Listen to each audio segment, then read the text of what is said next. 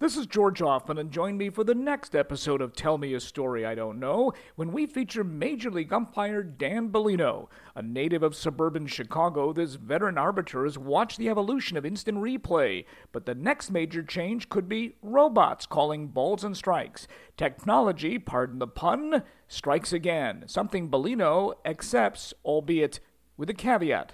If you can show me that the technology is better, I would entertain the prospect. And frankly, we have that. We have the electronic aspect, and we do have that set up now where we're looking at the variances and the trends that umpires have. But, when we're talking about robots behind the plate, I can't envision it.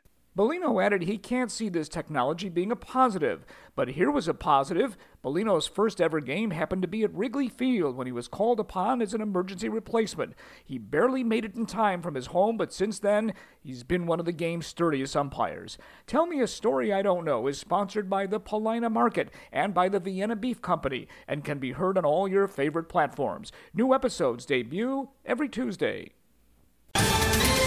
Ohio, ready for some quick mental health facts? Let's go. Nearly 2 million Ohioans live with a mental health condition.